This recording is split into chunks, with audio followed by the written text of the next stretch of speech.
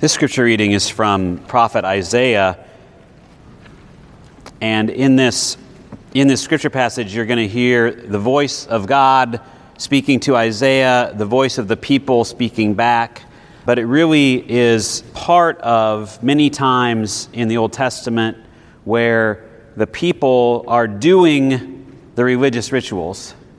They're doing the things, they're fasting, they're giving their sacrifices, but God is not happy with them. And then God tells them what God would really like. So listen to this word from Isaiah. Shout out, do not hold back. Lift up your voice like a trumpet. Announce to my people their rebellion, to the house of Jacob their sins. Yet day after day they seek me and desire to know my ways, as if they were a nation that practiced righteousness and did not forsake the ordinance of their God. They ask of me righteous judgments. They delight to draw near to God. Why do we fast, but you do not see? Why humble ourselves, but you do not notice? Look, you serve your own interest on your fast day. You oppress all your workers. You fast only to quarrel and fight and strike with a wicked fist. Such fasting as you do today will not make your voice heard on high. Is such the fast that I choose? A day to humble oneself? Is it to bow down the head like a bulrush and to lie in sackcloth and ashes? Will you call this a fast, a day acceptable to the Lord? Is this not the fast that I choose? To loose the bonds of injustice, to undo the thongs of the yoke, to let the oppressed go free, to break every yoke.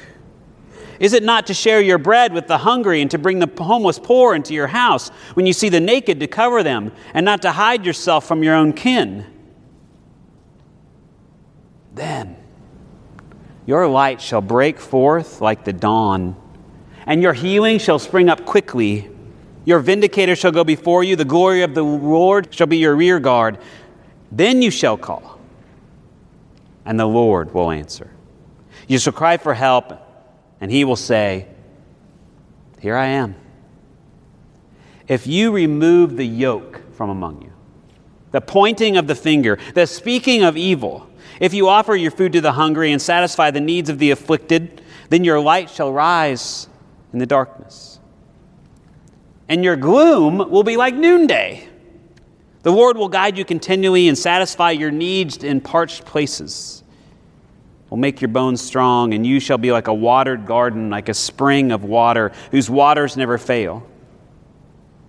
Your ancient ruins shall be rebuilt. You shall raise up the foundations of many generations. You will be called repairer of the breach, the restorer of streets to live in. Here's the reading. Dust. So annoying. It gets everywhere, goes anywhere. If you leave a room or a building shut up for any amount of time, what do you find? You find that dust is more prolific than bunnies. Oh, and there's probably some dust bunnies in there too. Seems like they've maybe thrown a dust bunny party in your absence. So we try to clean it up and vacuum it up and sweep it up, and we even use the own word to do it, right? We try to dust it up. But yet it remains to remind us. I mean, dust is the stuff of the universe. It's the stuff of creation. One preacher has commented a number of times, which is just true in terms of cosmology and how we're made, that we are all made of stardust. The basic foundational building blocks are dust. But it sounds a little different, though, when we say, you are dust, and to dust you shall return, doesn't it? It's ominous. Almost forbidding. right? And yet, today, Ash Wednesday, begins a yearly season of the church called Lent, a 40-day time of devotion and discipleship as we prepare to celebrate the mystery and the joy of Christ's suffering, of his death and resurrection. Sometimes it's called the Paschal Feast. Sometimes it's called the Passion of Christ. Sometimes it's called, as we get into it, the Holy Week. The time was originally used as a very focused time for people who were new converts to the faith. They would spend 40 days fasting and praying and in lots of study, and then they would be baptized on the Saturday night as it turned into the morning of Easter, called the Easter Vigil. Our son Noah was baptized on an Easter Vigil. Later, there became a time of great contrition and seriousness. I think especially through the Middle Ages, as Catholicism exerted itself a little bit, and we wanted to make sure that people knew just how darn sinful they really are, and how sorry they ought to be about their sins, and how they needed to give up things, and really focus on the fact of how bad they were. It's almost like they were reliving the 40 days of Jesus in the wilderness or something. Like they were trying to, it was almost like they would deny the fact that the resurrection had already happened. And so now we were observing this Lent because if we didn't, somehow we wouldn't be in favor with God or something. And so it became, when I grew up as a Lutheran, it was sometimes very downcast, very you bury the Alleluia at Lent. If you're a very serious liturgical church, you don't sing Alleluia during Lent because, oh my goodness, why would we want to celebrate?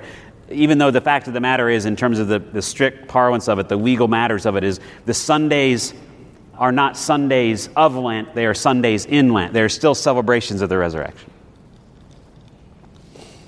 And so they focused on brokenness, their unworthiness.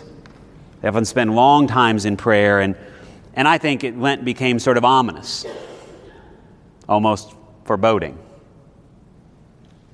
like dust. And yet, now, Lent has taken on, in some ways, more meaning, and for much of the culture, no meaning at all. Some will take up a new discipline for 40 days. I saw this it's just been all over if you're on social media at all, like Facebook, like here are ways to have a happy Lent or whatever, to practice Lent. Like every day for 40 days, give something away. Awesome. A lot of people give up meat or alcohol, or they give more money away, or they plan to do more service work during that time. They clear away some things to make space for something, and really the point is to make room for God. The time of Lent, as one writer said, is sort of a tithe of the year, a 10% of the year. And so if you think about it that way, like if you're a person who is moving toward a tithing of your income, a 10%, which is a biblical thing of first fruits offerings, that if you think about the days, if you take these 40 days and you tithe them to God in a way, you give yourself to them in a very particular way, that can be a way of making space for God, to create more, perhaps to create a space where you might grow in faith. So I invite you to see these 40 days as a tithe of what if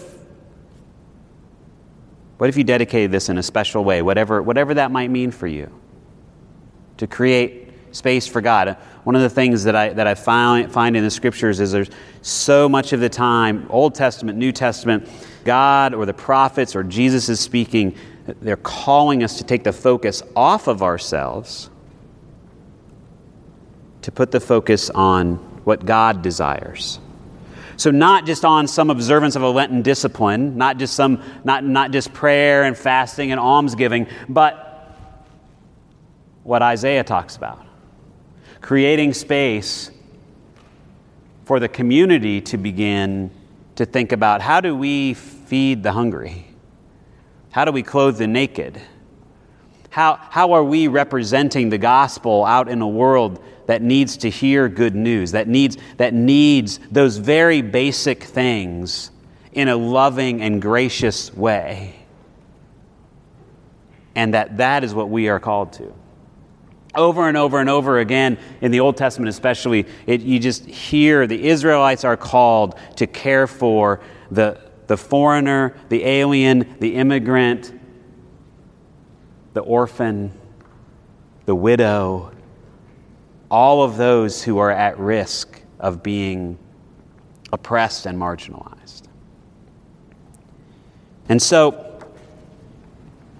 I think that's what Isaiah is getting at. Our religious and spiritual practices are not necessarily what God desires. God desires our hearts and our minds and our souls dedicated to God's redemptive drama. In some ways, Lent is, again, about getting us back to our attitudes and our actions. So what about dust? So annoying. But remembering we are dust connects us with the creation, the Creator. It takes away our ego-driven hubris and our pride. It reminds us that one day we will die and we will return to the dust. So why not let go of all of the things that are taking your life now? All of the nonsense that we just cling on to, that we think is what we need to be doing and who we need to be. And why not embrace the life-altering, new life-giving mystery of Jesus, of his life, his death, his resurrection?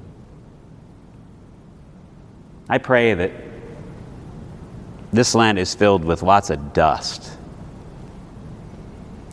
And may it be a season that brings you to life, to love, to deep faith for yourself, for God, and for your neighbor. Amen.